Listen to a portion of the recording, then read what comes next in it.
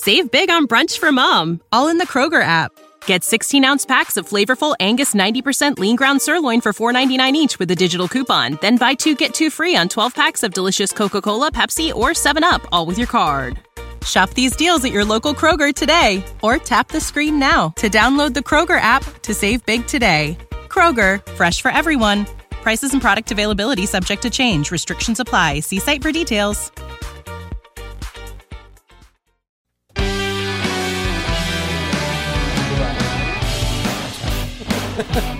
Yeah, it's been 2 weeks, 3 weeks. Yeah. Oh man, I forgot to open my beverage off.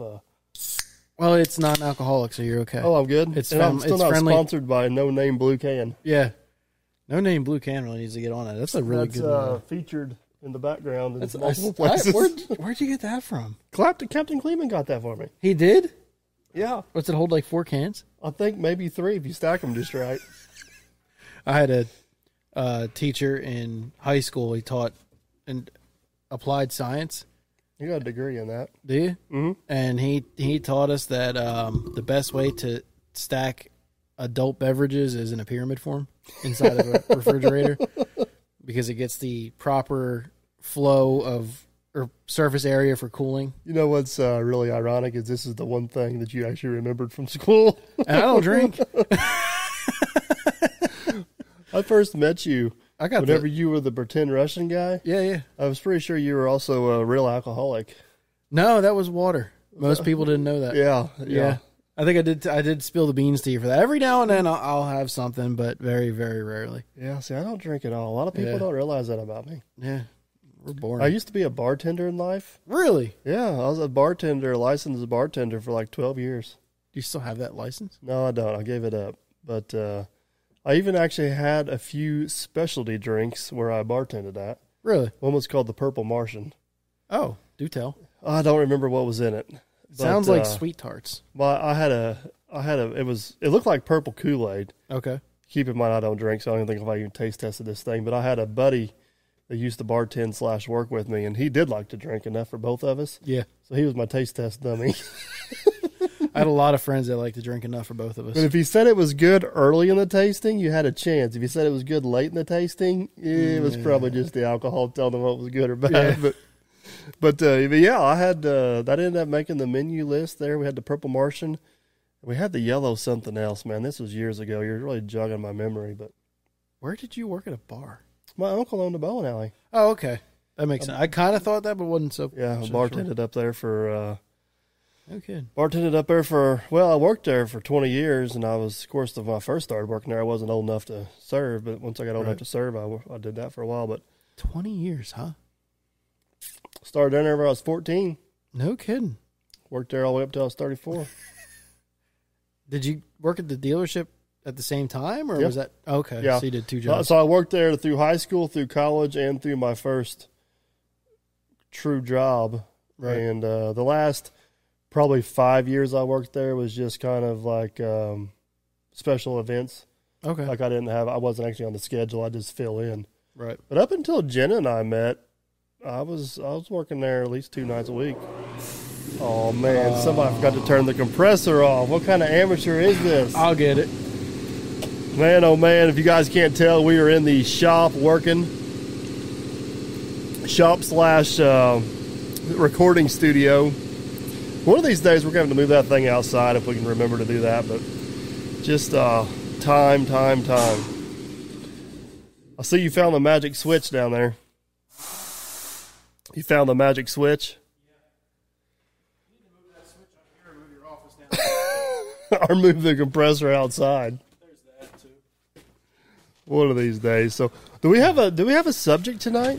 Yes, actually, I was just right before the compressor cut me off. I was going to say. Actually, the compressor cut you on, or is that right? Oh no, where'd the notes go? Oh dear. Okay.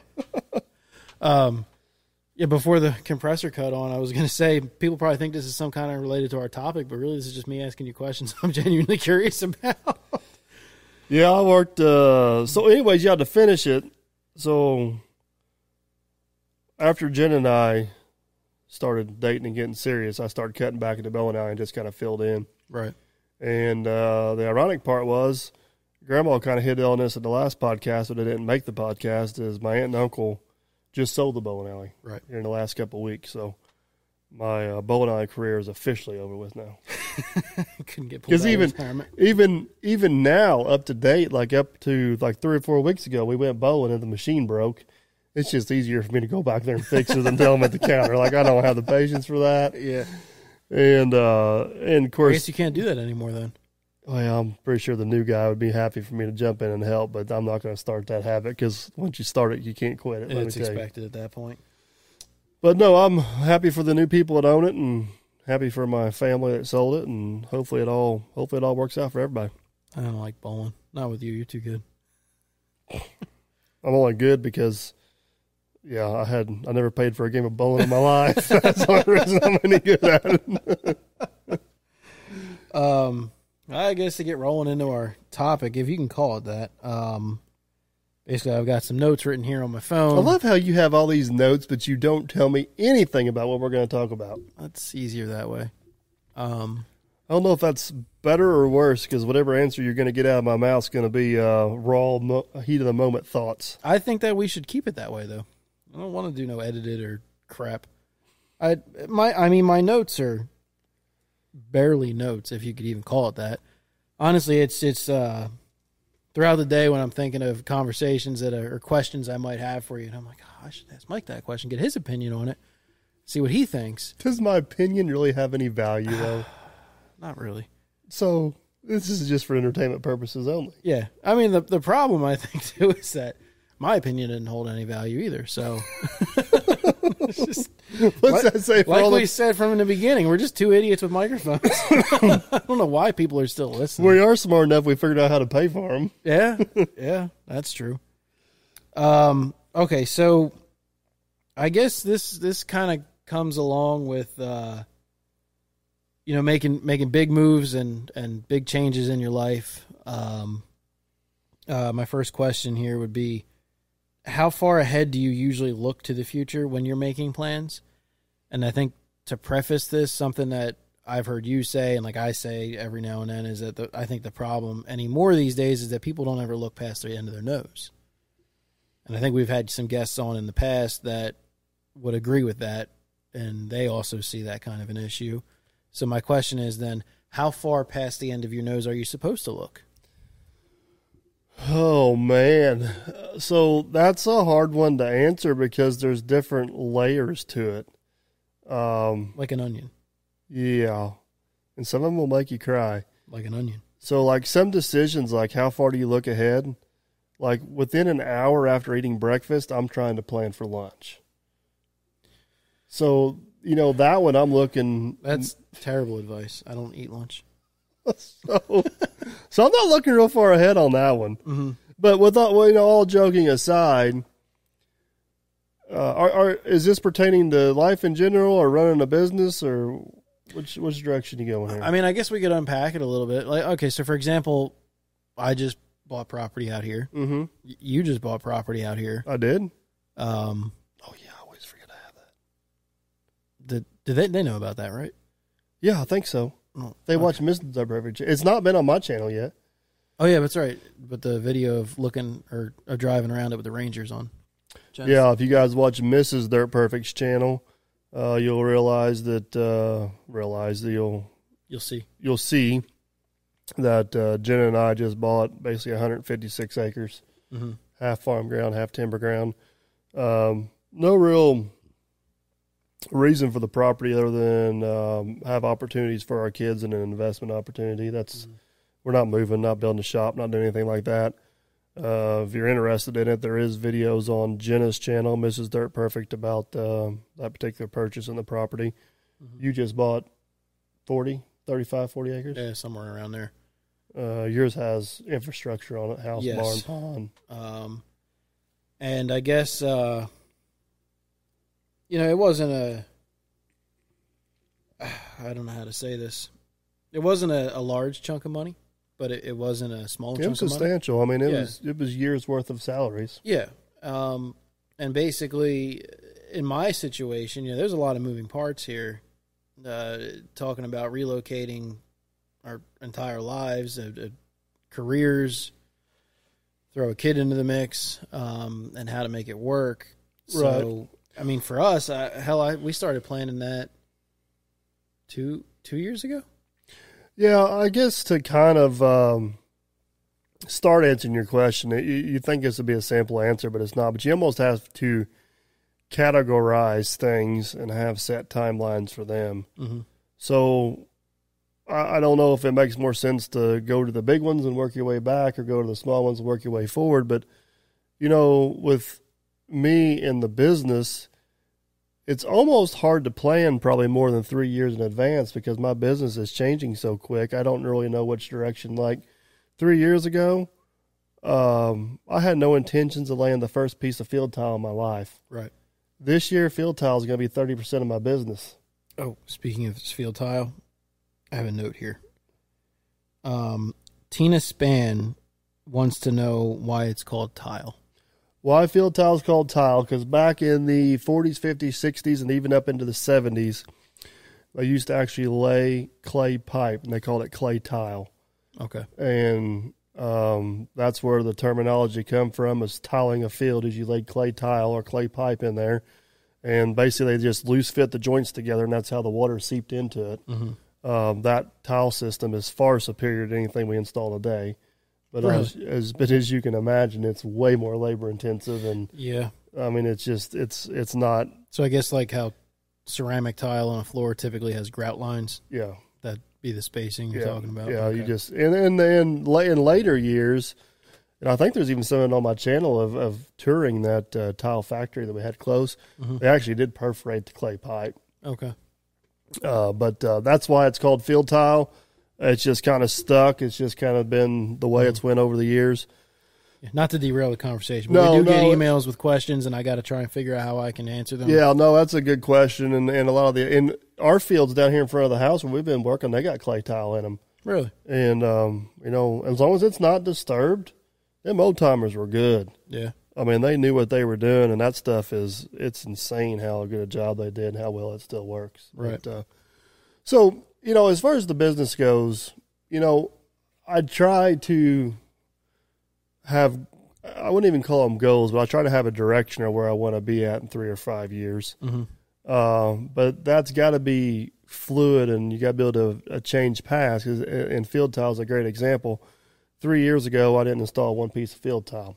This year, we're going to install 100,000 feet of field tile and build a special attachment to do so. Mm-hmm. And fortunately, that goes back to having your business positioned to be able to side shift a direction wherever you see an opportunity, right, and capitalize on it and make profit. And that goes back to the previous podcast we talked about, where I don't spend a whole lot of money on new specialized equipment that's good at one thing. Right. I like to diversify my equipment portfolio and have options to do a lot of different things. So if I see I'm going to use field tiles and opportunities, as an example, because it is a real life example.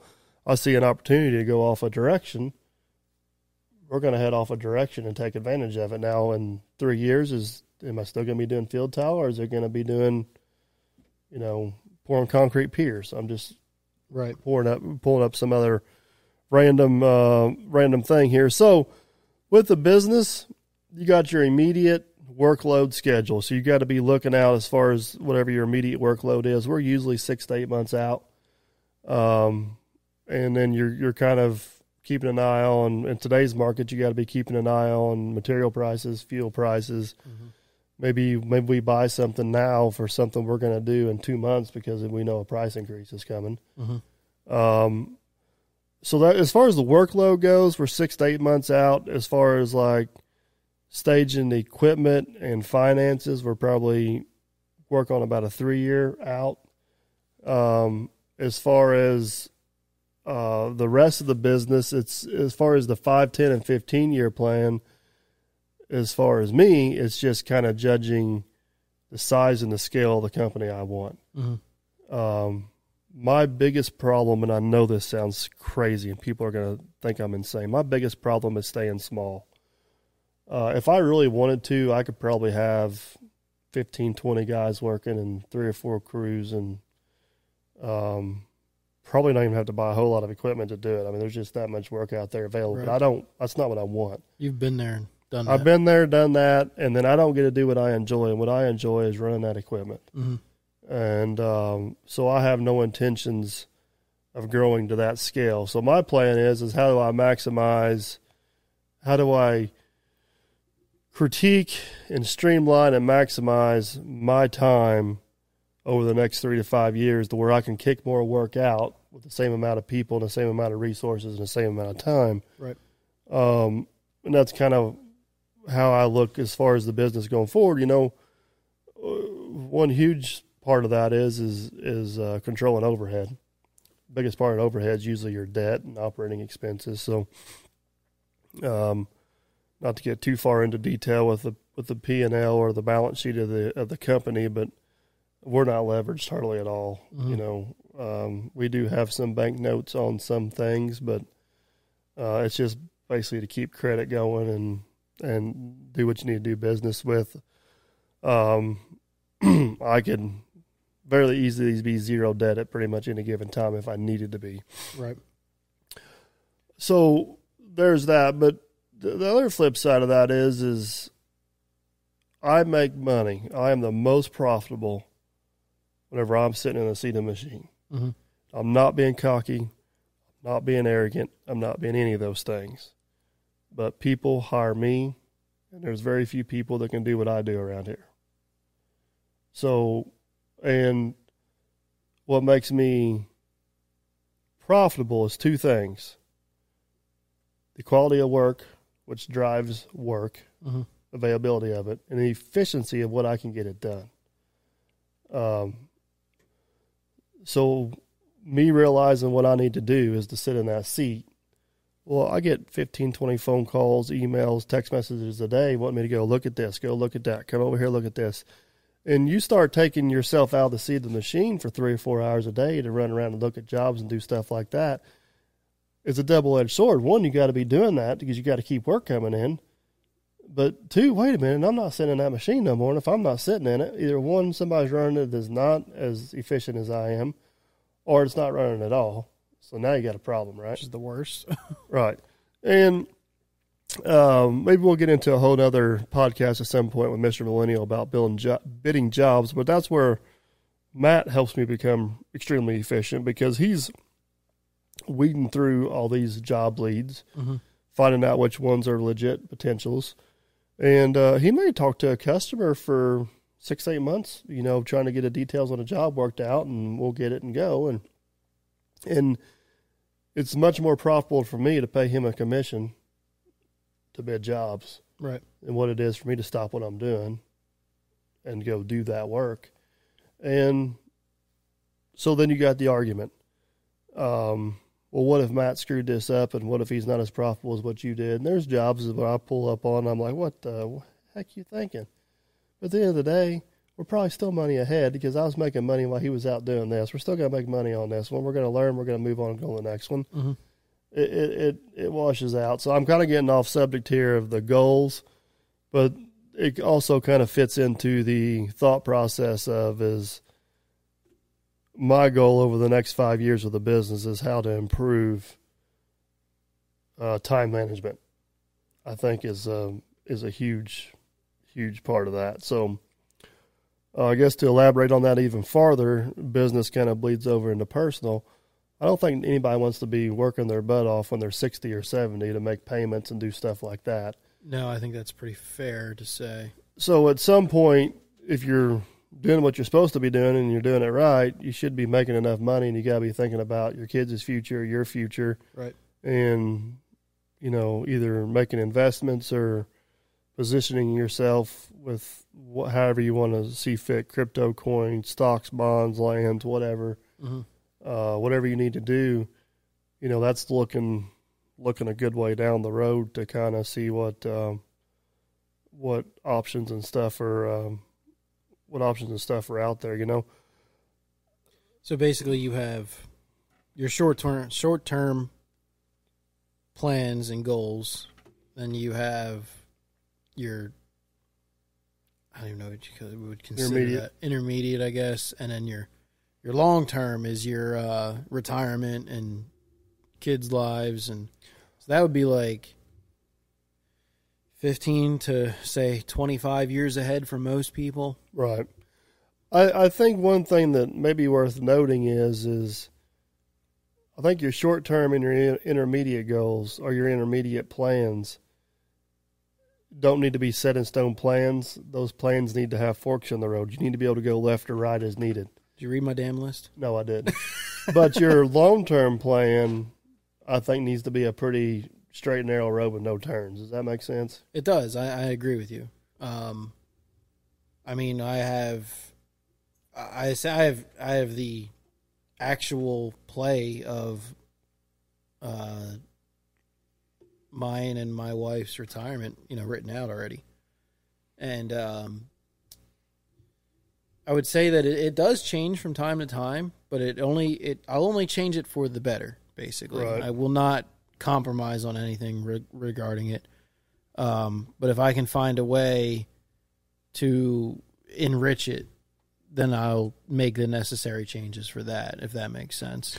Yeah, and I don't want to sit here and act like I do everything just perfect. There's probably, I could probably be doing more with investments. Yeah, but the point that I'm trying to portray here is that you might not do it perfect, but you're thinking about it. Oh, yeah. I mean, Jenna's got a retirement. I got 2 or 3 retirements. I consider this land investment a long-term investment. I mean, Yeah. I have no intentions of doing anything with it for 10 or 15 years. But if you needed to, you could. But in 10 or 15 years, if I want a hobby project, I don't know if I'd want to go spend $750,000 Right. for a hobby project. But spending it now and then having it available to me later, Yeah. hey, you know what? I could definitely probably do something with this if I wanted to. Right. And my definition of retirement's not quit working; it's do what I want to, not what I have to. Similar. My definition of retirement is basically I want to be able to wake up and say, all right, I'm going to do this today, or I'm going to do that today, or I feel like maybe I'll see what Mike's doing if he needs a hand with something, or I don't want to have to set my alarm for 4:00 anymore and go, I got to go to work and I got to make employer money and I got X, Y, and Z that I've got to accomplish. And then when I get home from work, I still have to do this, that, and the other thing for, I want to kind of be in a position where I don't have to worry about bills. I don't have to worry about much of an income because I've spent a lot of time making it so I don't need to. Yeah, doing what you enjoy. So now, with all that being said, what most people may not know about me is as much as I like to plan and think ahead and have a big scheme of things, I'm also a figured out as I go guy. Yeah, you are. But there's a time and a place for that, and I don't think you're as much of a figure it out by the seat of your pants guy as a lot of people think you are. I think you're a look at it quickly and kind of visualize the end product. So you have the beginning and the end, and you just kind of fill the middle in. Yeah, I'm going to use YouTube for an example on this. Is so many people fall into the trap of I tried that, it did not work. Mm-hmm. And I think that is a horrible, horrible, horrible thing. And for YouTube, for example, you get so many people, they'll post 1 or 2 videos. It'll get hardly any views. Well, this is stupid. It ain't going to work. I'm done with this. Right. My first 5 or 6 videos I posted probably didn't even get 100 views. Mm-hmm. But whenever I decided to do YouTube, I was going to do it for 1 year. I feel like I needed to owe it to myself for 1 year to see if it was legit. And maybe I'm a little bit of an anomaly. I don't know. But, a month and a half, 2 months into it, I started catching some steam. And by the time I got to the year mark, we were moving pretty good. And things have continued to move pretty good. Mm-hmm. But apply that to other things. You get people that are going to go into the lawn mowing business and they mow one lawn and they're like, well, this is stupid. I only made $40 and right. All this money invested and I'm out. Well, if you would have stuck with that for 6 months and you're mowing 10 lawns, yeah, and now you're making $400 every week, right? It's like, so to full circle this back around to I'm a figured it out guy. I think a more important part of that is twofold. Is one, whenever I make a decision, I do not look back. I do not second guess it. I made that decision. We're going to move forward. We're going to figure out how to make it work. It is what it is. Me and Jenna have this argument all the time because we'll spend 45 minutes making a decision, and then 2 hours later we're second guessing it. I'm like, no, that damn decision's over. We ain't talking about it no more. We're going on. Mm-hmm. Period. Yeah. Well, what if it's the wrong decision? Well, it's time to carry it out anyway. It's who gives a crap? It don't matter if it's the wrong decision or the right decision. We made the damn decision. We're moving forward. If it's the wrong decision, it's going to be a lesson. Yeah, it's. And the second part is you got to give stuff due time to play out. You got to put legit effort and time into it to gauge your results. You can't gauge your result on a small sample size, whether it's running a business or starting YouTube or maybe even investing in crypto coin or buying and selling gold. You gotta legitimately give it time to materialize and make a good decision on whether it is a good or bad decision. Right. So, so people are so quick to judge or so quick to jump on or off the bandwagon that I think they miss and piss away a whole lot of opportunities. There's something to be said about if you've got 10 hours worth of energy for the day, do you spend 10 hours on one thing and do it well, or do you spend an hour on 10 things and do them not well, kind of thing? I think I see a lot of that in people. Especially, and the lawn mowing was a good example. A lot of people are like that, and they go out and they buy all this equipment, and they're like, "Oh, I'm gonna be a landscaper." I'm gonna make. And that the other thing too is unrealistic expectations. I'm gonna make $50,000 a month cutting grass because Elemental P said it on YouTube that's what they make, and I ran the numbers in a perfect world, and like I could do it too. And then they go out and then they give it a good effort, but they make $5,000. I see so many people, even here locally. I can think of 3 or 4 of them off the top of my head. They go out and buy 1 or 2 pieces of equipment. They're going to get in the excavating business. For the first year, they're all gung-ho. They're just really pounding them out. And then all of a sudden, they just disappear. And I know the newness wears off, and no matter how fun it seems like in the beginning, eventually it does turn into work. Yeah. But you can't stop putting the effort into it if you want the result. Right. It's like a lot of things in life. You get out of it what you put into it. Absolutely. And, I mean, I guess you're privy to some behind-the-scenes stuff with what I do, but I'll let you jump in this because I don't want to speak for myself, but there's a whole hell of a lot more goes on than what's seen on social media. Yeah, absolutely. I mean, I put the time in. My family sometimes suffers, but it's the determination to succeed, move forward, make sure I am positioned for them long-term goals. And there's other people I know that run businesses similar to mine that are very successful. They don't put as much time into it as what I do, and they don't get as much out of it as what I do. Mm-hmm. So at the end of the day, it's a decision you need to make. How much are you going to put in to get out? I think an interesting point that you said that I want to elaborate on a little bit is, and this, I guess we're going to twist this into business for now. A lot of people who want to work for themselves, they want to work for, that's great. They do everything right, and they put all the effort in. But what they don't realize when they made all this planning, you're not talking about doing this for a year and that's it.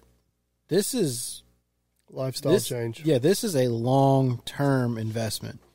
If you are going to run a business, if you're going to grow a business and be successful with it, you're talking 15, 20 years of your life. And I think they don't plan for that. Yeah, I've been in business for going on 17 years. And I've had some good years and I've had some bad years. But I'll be honest with you, I feel like I finally figured it out in the last 5 years. Mm-hmm. So 13 years of trying. Yeah, I mean, I'm not saying you didn't. The previous do 13 well. years weren't total failures, but I feel like in the last 5 years that I don't want to use confident as the word, but I feel like I've got enough experience under my belt to be really. You got a handle on it. Yeah, I know if I make decision A, the result's going to be this. Right. I've been there and done it enough. I know if I go down this road, the result's going to be that, which helps you steer. You know, you go down enough bad roads, you know what the good roads to take. Yeah. Which is back to the point of you make a decision to be self-employed, you better be in it for the long haul. You're never going to be successful. Exactly. Everybody wants to talk about these spin up over the night, overnight millionaires. And I'd say for every one spin up over the night millionaire, there is a million failed attempts. Exactly. Or there's a million guys that just do it the good old-fashioned hard way with just, determination and grit. Yeah. But as far as like, I'm going to categorize butterflies and be a millionaire, you have a better chance of winning the lottery. Right. When you make big plans or plan for big moves, do you tend to set rules or requirements along with them? So if I'm going to do A, then 1, 2, and 3 have to be met, and if they are not, then I am not doing A. I should, to be honest with you. Mm-hmm. But I don't. So a lot of my decisions based around equipment Mm-hmm. are kind of future workload versus state of the equipment. Uh-huh. So let's just back up to about 4 or 5 years ago. I knew we had a lot of excavator work. I knew the 120 was getting tired. Was maybe not going to be able to handle that workload. So, Was it that long ago? yeah. So that drove the decision for the 140. Mm-hmm. At the time, the 140 was the logical decision because I didn't have a trailer to move anything bigger. I wasn't really doing the bigger work I was doing now. But that 300 coming is going to... Oh, here we go. So, fast forward to now, which is 4 years later, I have the bigger trailer. Mm-hmm. We're doing the bigger work. So we're going, fortunately with my relationship with Hyundai, they're going to allow us to demo a 210. Right. And there is a legitimate chance that the 210 may end up being purchased if it fits into the fleet. Mm-hmm. The criteria for keeping the 210 is basically demo it, see if we're comfortable enough to use it on some smaller jobs. The 120 is not going nowhere, but there is a chance the 140 would go somewhere. So I need to make sure that 210 is nimble enough to step back to do some of these bigger small jobs. Right. Where the 120's made its money. You need to make sure that the 210 can The 120 comfortably fill the 140 shoes. Right. The 120 can't be running 1,000 hours a year no more. It's Right. that it's not that machine no more. Mm-hmm. Ironically, in the last 2 years, it's actually got more hours on it than the 140. Ain't that crazy? No, not really. We just changed oil in. Save big on brunch for mom, all in the Kroger app. Get 16-ounce packs of flavorful Angus 90% lean ground sirloin for $4.99 each with a digital coupon. Then buy 2, get 2 free on 12 packs of delicious Coca-Cola, Pepsi, or 7-Up, all with your card. Shop these deals at your local Kroger today, or tap the screen now to download the Kroger app to save big today. Kroger, fresh for everyone. Prices and product availability subject to change. Restrictions apply. See site for details. The 120 the other day, and I was looking at it. And last year, I put like 490 hours on the Volvo. Mm-hmm. I put 590 hours on the 120. I'm just surprised. Blows my mind. But anyways, I need to cut hours back on the 120. So I got to make sure whenever I make that decision that falls into the category. But basically, instead of meeting criteria A, B, and C, I analyze needs coming up. Mm-hmm. And then I try to, as far as purchasing this 210, it's something I've been looking at for 6-8 months. Every time for the last 6 or 8 months, every time I do a job with the 140, or I do a job with a 120, I'm like, okay, if I had a 210, what would this job look like? What would the money look like on it? There's so much more that goes into it. Right. What does transportation cost with permits? And it's heavier, so it costs more fuel to get there. It takes longer to chain down. I maybe not can't haul this into tighter spots. How much more does it cost me to operate that machine as far as fuel consumption and time? What's the insurance on that machine? So in my head, I'm going through these scenarios, basically pretending, hey, if I had a 210 on this job, am I getting done faster? Because you know what, if that 210's on the job, the actual job may get done faster, but how much extra time did I spend to get there? So you are essentially putting stipulations on the purchase in the form of a simulation in your head, more or less. Right. And you are, I guess, if you have enough simulations run through where it doesn't make economical sense for that purchase, then you just shoot it down altogether. Yeah, so whenever I bought the 140, I tossed around the idea of buying a 160 or 180, something I could haul at the time. And I looked at fuel consumption, looked at mob cost, looked at the extra cost of the machine. And with the types of jobs we were doing there, from what I was running through in my head, it made absolutely no sense to buy a bigger machine. Mm-hmm. Now, like I said before, times have changed a little bit. Now we're doing these different jobs. Well, now things change a little bit. So now I'm running those simulations in my head with a 210. And I still don't know what the answer is yet. I'm very, very, very fortunate, and I'm not going to say I'm not, that I have an awesome relationship with Hyundai. And they're like, hey, let's send you one, let you demo it, and see what you think. And if it fits, it fits. So I don't have to run simulations no more. I'll get the real-life experience. Right. Our bread and butter is still a lot of these smaller in-out, real quick jobs. And these 120s and 140s, they are so nimble. They're so nice. Even doing field tile work, that size machine is just phenomenal. Right. Awesome. So I don't know how that scenario is going to play out, but that's how I'm going to base my excavator purchase off of. I don't need three. I don't need a 120, a 140, and a 210. Everybody needs 3 excavators. Oh, I got 3 right now.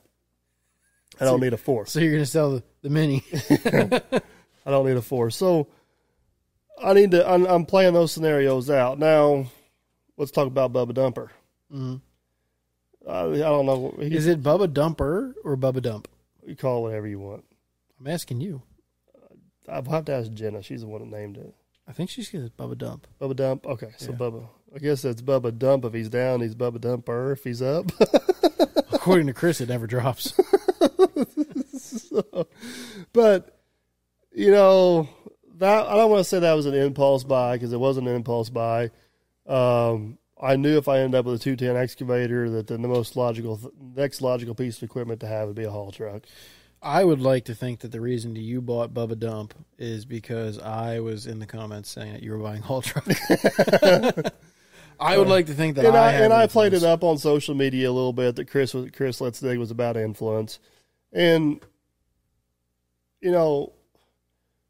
that's not really true. I mean, me and Chris are good friends, having a little fun on social media is the way it is, but I'm not going to make a business decision off that. Right. I'm going to make a business decision off what's coming up. Now, I have been shopping for a haul truck in the background for 6-8 months. Mm-hmm. We were in Florida. This one showed itself, and I put a price on it. I wasn't going to go a penny over that price, and I figured if I could get it for that, I got myself a good deal. I mean, I bought it for $12,000 less than what it was listed on Machinery Trader for. Mm-hmm. So, a guy could argue that the logical thing to do would be to buy a 210 excavator and then buy the haul truck. But you can fill the haul truck with the 120 or the 140. I can just fine. I've loaded it with both excavators. Yeah. It works just fine. But I mean, you can't. This is where I gotta not blur reality, is because I have this extra thing that a lot of people don't have, which is YouTube. Mm-hmm. And showing up with a new piece of equipment, making videos on it, whether it's repairing it or using it, is definitely a huge bump for the channel. And what's good for the channel is good for me. Right. So if it wasn't for YouTube that purchase order probably wouldn't have made in that order. Even though that purchase would have been made, it just wouldn't have been made in that order. I would have held off until I had a 210. Mm-hmm. And if I never bought a 210, or maybe this day I still don't, I probably would have focused more on getting Lieutenant Dan done. But right. That's a whole other conversation. So it's YouTube's fault that you're not doing Lieutenant Dan right now. It is YouTube's fault. And you're doing Bubba Dump. Oh, the irony. Yeah, it is. That is true irony right there, isn't it? So, I mean, I guess to answer your question, is I assess our workload probably coming up over the next year. Mm-hmm. And usually towards the end of summer, you kind of know how good a year you had. Mm-hmm. You kind of got an idea what's coming up next year a little bit, and you know how much money you may need to spend or not need to spend, and that may steer a few decisions. I'm always thinking, about things I want to upgrade or things I want to change. I'd love to get rid of the Kubota. I'd love to buy another small dozer with a cab on it. Mm-hmm. But where do they fall on the priority list? Sometimes It depends on what comes up for the right price at the right time. Yeah. Everything I got, knock on wood here today, works. Mm-hmm. And I'm not going down this road again just because I got old equipment. Don't mean it's not reliable. Yeah. I'll put my old stuff up against anybody's new stuff any day of the week. Oh, yeah. Except for one, and that may be painted orange. It's kind of new. I guess my outlook on this is I'll use the property purchase as an example. I ran numbers on that for February, March, April, say 5 months. Realistic number scenarios over and over again for about 5 months. And if you ever get a chance to talk to my wife at some point, anybody listening, she'll vouch for me. And basically what I came up with is, okay, well, I know the purchase price. I've got a very good idea of what my salary would be down, in Indiana. And to connect these dots in a way that I'm comfortable, I need to put it was at least 18% down. I want to have X amount of money set aside in an account as an oh shit account. I want to have Y amount of money set aside for, say 6 months of running. And I want to have a job lined up. And, we've been able to check most of those boxes as we go. And I'm very blunt and honest with Ashton, and it's like, if we don't check all these boxes, it's going to have to wait. And at first she was kind of like taken back by that, but I think she realizes now, and it's, my boxes to be checked are realistic, because I've run the numbers and I know that they're obtainable. I'm not setting ridiculous goals. We've gone over that, but I definitely have stipulations on big decisions that I tend to make. I mean, that's financially, as far as spending money on a house. It could go down as small as buying a new tool or a piece of equipment. Well, that stupid Milwaukee PEX crimper is a perfect example. I bought that because I thought I was going to have a big need for it. Ended up not really having a need for it. And I'm not really overly worried about it because I had 2 people lined up to buy it off me before I even bought it. Yeah. So it's I guess covering your bases before you take the leap of faith on something. I don't know. That's how I tend to work. Yeah, one thing I've kind of figured out, and it plays true with any big business decision, whether it's buying equipment or maybe changing directions or buying this property, is the thought of, let's just use Bubba Dump as an example. The thought of buying that is exciting and new and refreshing and, all that stuff. And sometimes it's easy to get caught up in the moment of that. Absolutely. So if you have that thought and then 2 weeks later you still have that same thought, it's maybe it is a decent thought. Maybe there's Right. more to it than just the excitement of something new. Yeah, maybe think on it a little bit more. Right. So, I'm that way a lot. And I'll use this property we bought as an example. I seen it go up for sale. I called them. Price was, $250,000 out of my price range. Mm-hmm.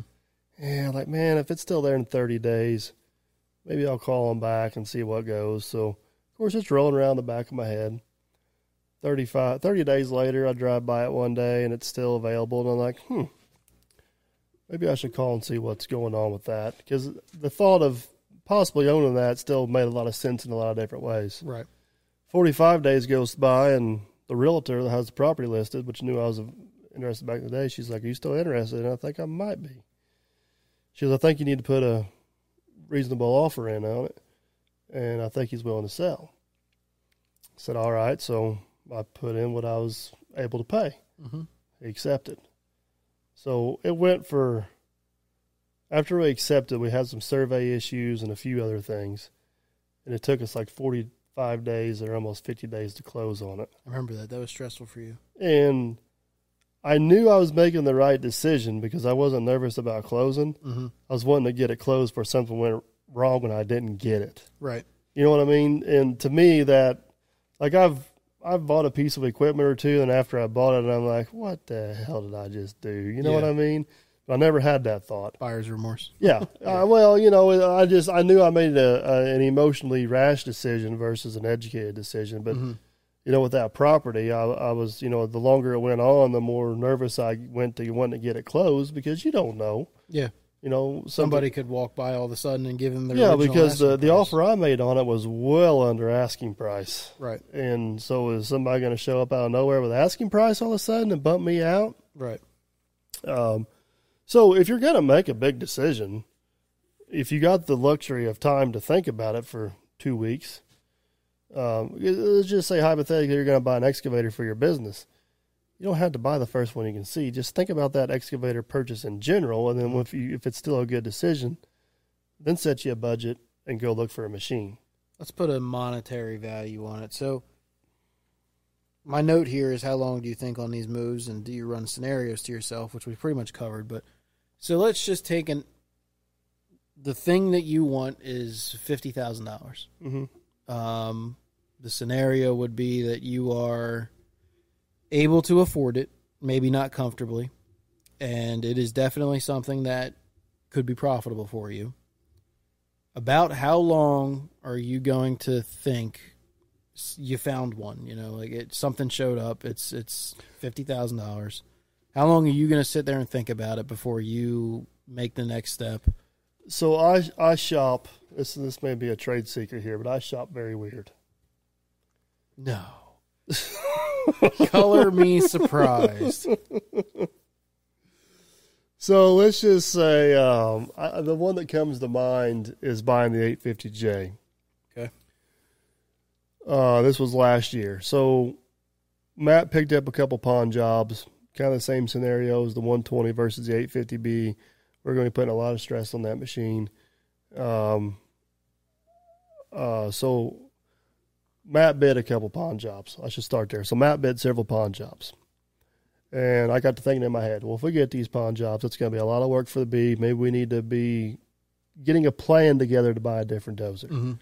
So whenever Matt told me he was bidding all these jobs, I'm thinking, well, I need to figure out first off, if I bought a different dozer, what would I get?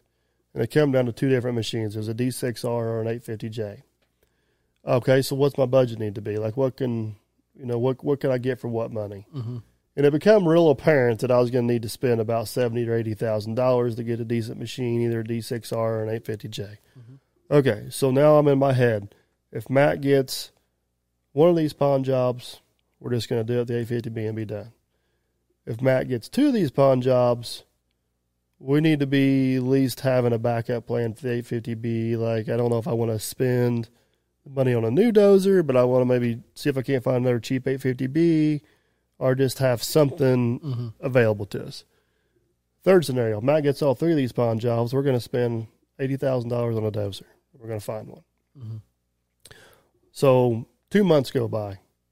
I'm still kind of loosely shopping for dozers, just seeing what's out there. I'm not making phone calls, not looking to purchase anything. Window shopping. Just watching the market on these dozers. Watching the market on these dozers, kind of confirming my budget's good. And then I'm also working about what am I going to do to finance this? How much money am I want to put down? How much money am I going to finance? Yada. So, that carries on down the road. Well, Matt gets all 3 pawn jobs. We need a dozer. So once I make the decision to buy a dozer, I go on Machinery Trader, Facebook, whatever it is. I look down through there. The first dozer that meets my criteria, I call. Mm-hmm. If I like it, I buy it. There's, at that point, the decision's made. And I buy a lot of equipment sight unseen. Actually, the only dozer I've ever went and looked at in person was the 850J I bought. That was an absolute disaster. The first one? The first one. Yeah. So I would have been better off buying it sight unseen, feeling a whole lot better about it than actually going and looking at it. Mm-hmm. Time's money. I ain't wasting my money trying to have a ride across the country to kick a damn track when I don't know what's really going to be wrong with the dozer until I get on a job site anyways. Right. And I got a theory. If I was dumb enough to buy it, so will somebody else. Yep. Kicking on down the road.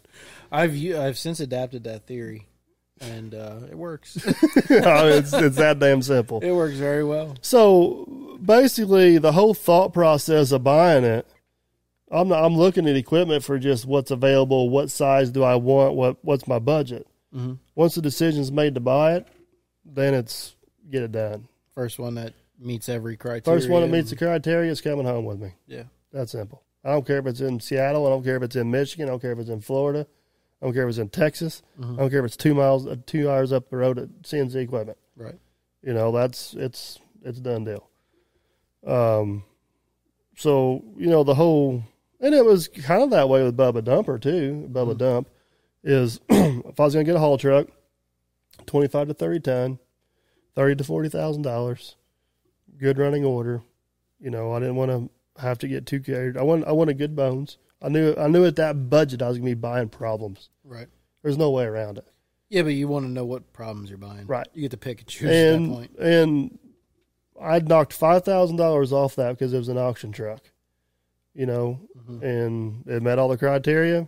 I thought about it for 6-8 months, window shopping, making sure I was making the right decision. Boom, here it is. Right. So, I don't know. I go about it probably a lot different than most people. That's about how I go about things, so. But again, we're just two idiots with microphones. And I don't want to lead anybody down the wrong path. I mean, what works for you might not work for somebody else. Yeah, what works for me may not work for somebody else, and not every decision I've bought one piece of equipment. It was a 450G John Deere dozer, sight unseen out of New Orleans.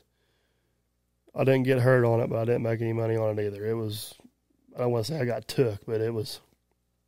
The other one was the 850J I bought from Clint at CNC Equipment, and I felt horrible for Clint because that was as much my fault as it was his. Mm-hmm. But there's a whole podcast about that. Me and him have worked that out, become good friends. Cooler heads prevailed, and I hate that. I hate the way that it went down, but I'm thankful that me and him have become really good friends out of it. Right. And I don't know if we would have otherwise. Yeah. And Clint's YouTube channel is taking off, and he's having a tremendous amount of success with it, and I could not be happier for him. Mm-hmm. That's CNC Equipment on YouTube. CNC Equipment on YouTube, which is also a podcast on this channel with Clint, and we talk about the whole dozer and the scenario and the whole thing. But yeah, it's, I think don't we have a podcast about buying equipment? We do. I just It's where you talk about your trade secret of the battery hold down. Yes, that's right. It's got a battery held down. It's a good piece of equipment. That's right. I use that actually now. And It's if somebody took enough care of that piece of machinery to keep the battery held down on it, they took care of everything else. That's right. I can promise you. Mm-hmm. I can promise you. Do you often bounce ideas off friends or family, or do you just keep the decision making in between your ears? No, family not so much because my family's all self-employed. We covered this a little bit with Grandma's podcast, I think, didn't we? Mm-hmm. And they're all in just totally different stuff than what I'm doing. Right. whenever my grandpa was right, grandpa's got dementia now. Whenever he was in his prime, business-wise, not equipment purchases, but just business-wise, I'd bounce some ideas off of him. And my stepdad, Barry, which we've had on the podcast, I talk with him some stuff time to time, and it's more about investment stuff, not actual, Right. I call business stuff. As far as like equipment purchases and stuff, first rule is don't tell Jenna until after it's purchased, Obviously. because you'll never buy anything, because we'll have to be a woman and talk about it forever. No disrespect. But, with Matt knowing what the workload is and Matt knowing the profitability of each piece of equipment, me and Matt will discuss that a little bit about what's going on. Whenever I was in business with Josh Harris in the construction business, which we got a podcast with Josh as well, that's one thing I really enjoyed about being in business with him is we looked at stuff completely different. So he could have a wild-ass harebrained idea. I could have a wild-ass harebrained idea, and it was nice to kind of either bounce it off each other and kind of cancel each other out, bring us back to reality, or every once in a while we'd both say, hey, let's try that, and kind of go for it. Right. So to answer your question, yes and no. That was a politician answer, wasn't it? It sure was. I mean, at the end of the day, the ultimate decision comes down to me now. Yeah. But I guess, do you like to brainstorm on your own, or do you like to brainstorm with other people? I brainstorm on my own. So basically, let's just use the 210 excavator possible purchase as an example. I'll tell Jenna I'm getting ready to buy one, so if she sees $200,000 missing out of the account, she at least knows where it went. Mm-hmm. She won't know when it's going to happen, though. I'll tell Matt, hey, this is on my radar. What work do you see out there for it? What do you think as far as how we're going to go about bidding jobs in the future? Like doing the scenarios. Like hypothetically, we put this into the fleet. What's does this open us up to X jobs? Does this close us off to X jobs? What's the profitability on X jobs? A 210 excavator on a big job is more profitable. A 210 excavator on a smaller job is not. Right. It's that simple. So where's that threshold of where we need to do an excavator break at? Mm-hmm. Type scenario, but at the end of the day, it kind of comes down to what the finances look like versus the workload, and that's the ultimate two decision makers. Right. Is where it's at. Bubba Dump was not bought at the most opportune time, coming out of winter, low cash flow, going into tax season, yada. But then again, see an opportunity, you kind of got to jump on it. So right, it is what it is. So I've got well, I'd say two, depending on what it is. Everyday things, I've probably got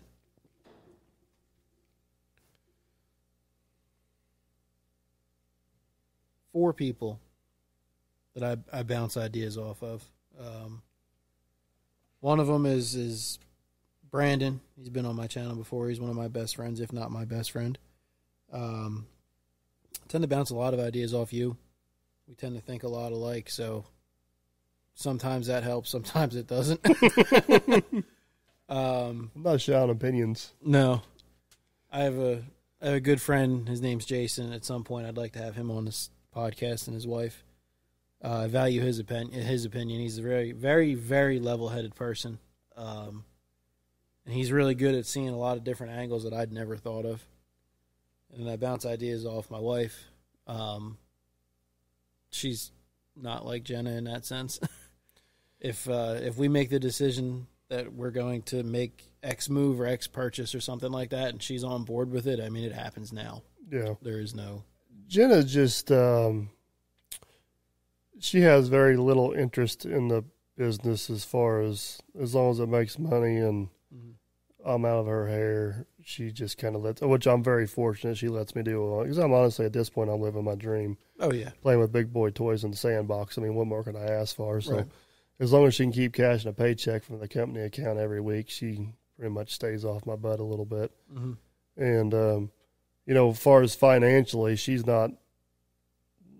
technically part owner of the business, but she's not financially obligated to do anything to the business. So she's got her own job, her own thing. So. Oh yeah, and I meant that as absolutely no disrespect. Yeah, no, it's total.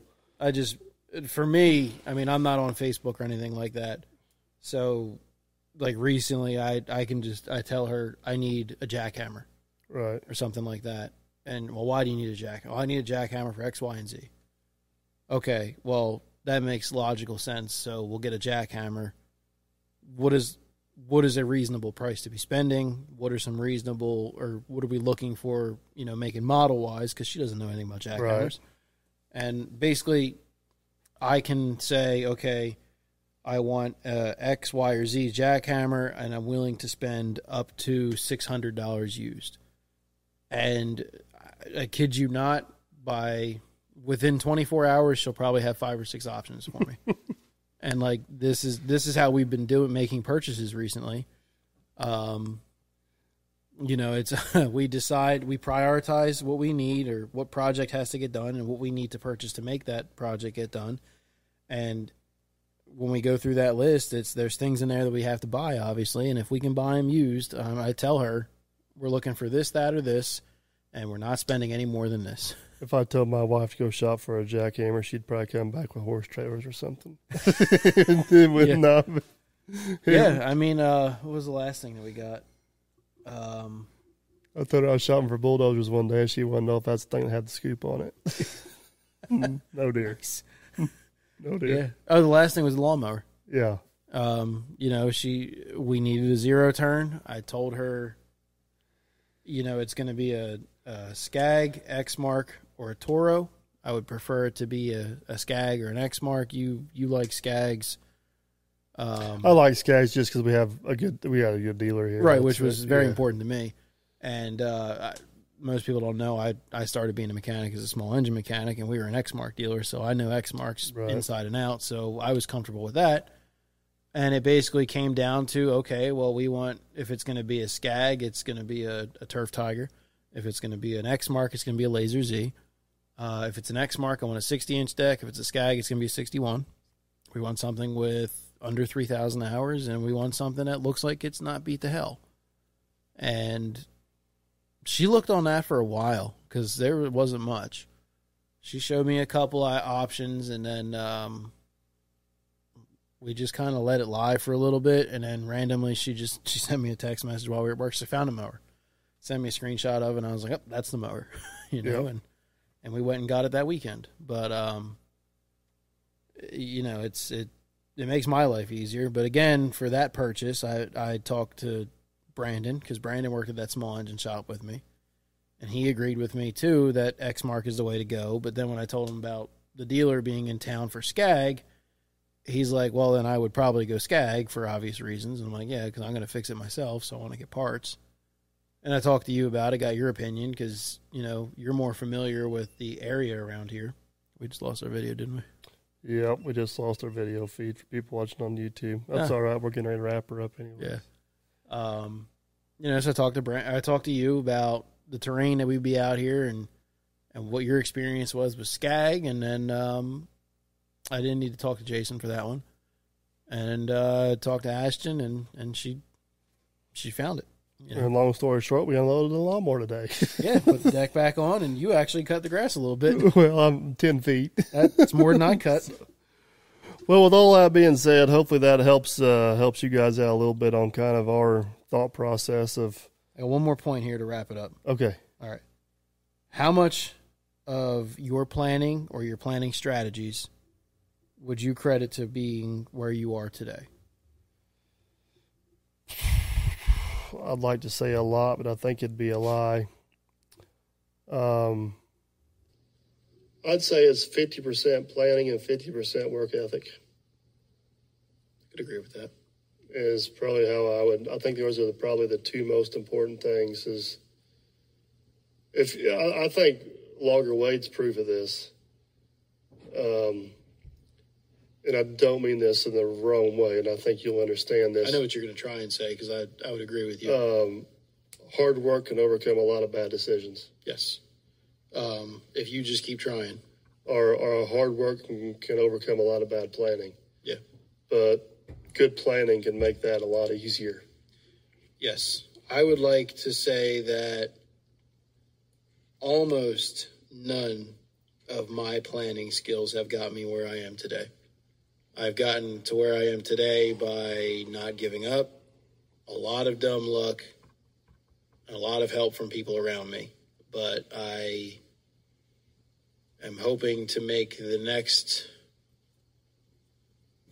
future plans much better now that I've learned how to. I've corrected the issues that I've had with planning. I think to make good plans, though, you almost got to have to make good plans that are realistic. You almost have to have some experience to do that. Yeah, that's. I think that's where my problem was previously, is I didn't have a firm grasp on what what's the word I'm looking for, on something that was even possible. I guess realistic. Yeah, realistic or reality. Yeah. Yeah, it's I'm gonna move down to Indiana and be a millionaire by Tuesday. All right, sounds good. Well, no, let's back up a step here and think about this. Right. So I would say that I started realizing where I needed to make changes about 2.5, 3 years ago, and things have been looking up since then. So, Yeah, and that goes back 2.5, 3 years ago. You can't expect overnight success. No. Oh, no. I'm still far from where I would consider success, but I feel like I'm walking on the right path at least. Yeah. Progress. So, well, hopefully you guys enjoyed the episode. We're going to try to do a few more before we wrap this season up. Yeah. And this one will probably be after our live feed. Yeah. Hopefully. For sure. Possibly. See what happens. But, hopefully you guys enjoy listening. Comment down below what subjects you may want us to cover next. Hopefully we can maybe get Mr. Millennial on, talk about bidding jobs. That seems to be a pretty popular one.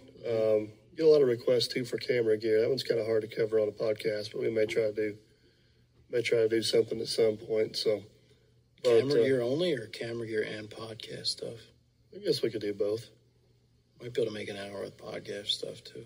Have to comment down below, see if that's something they're interested in. So yeah, that's true.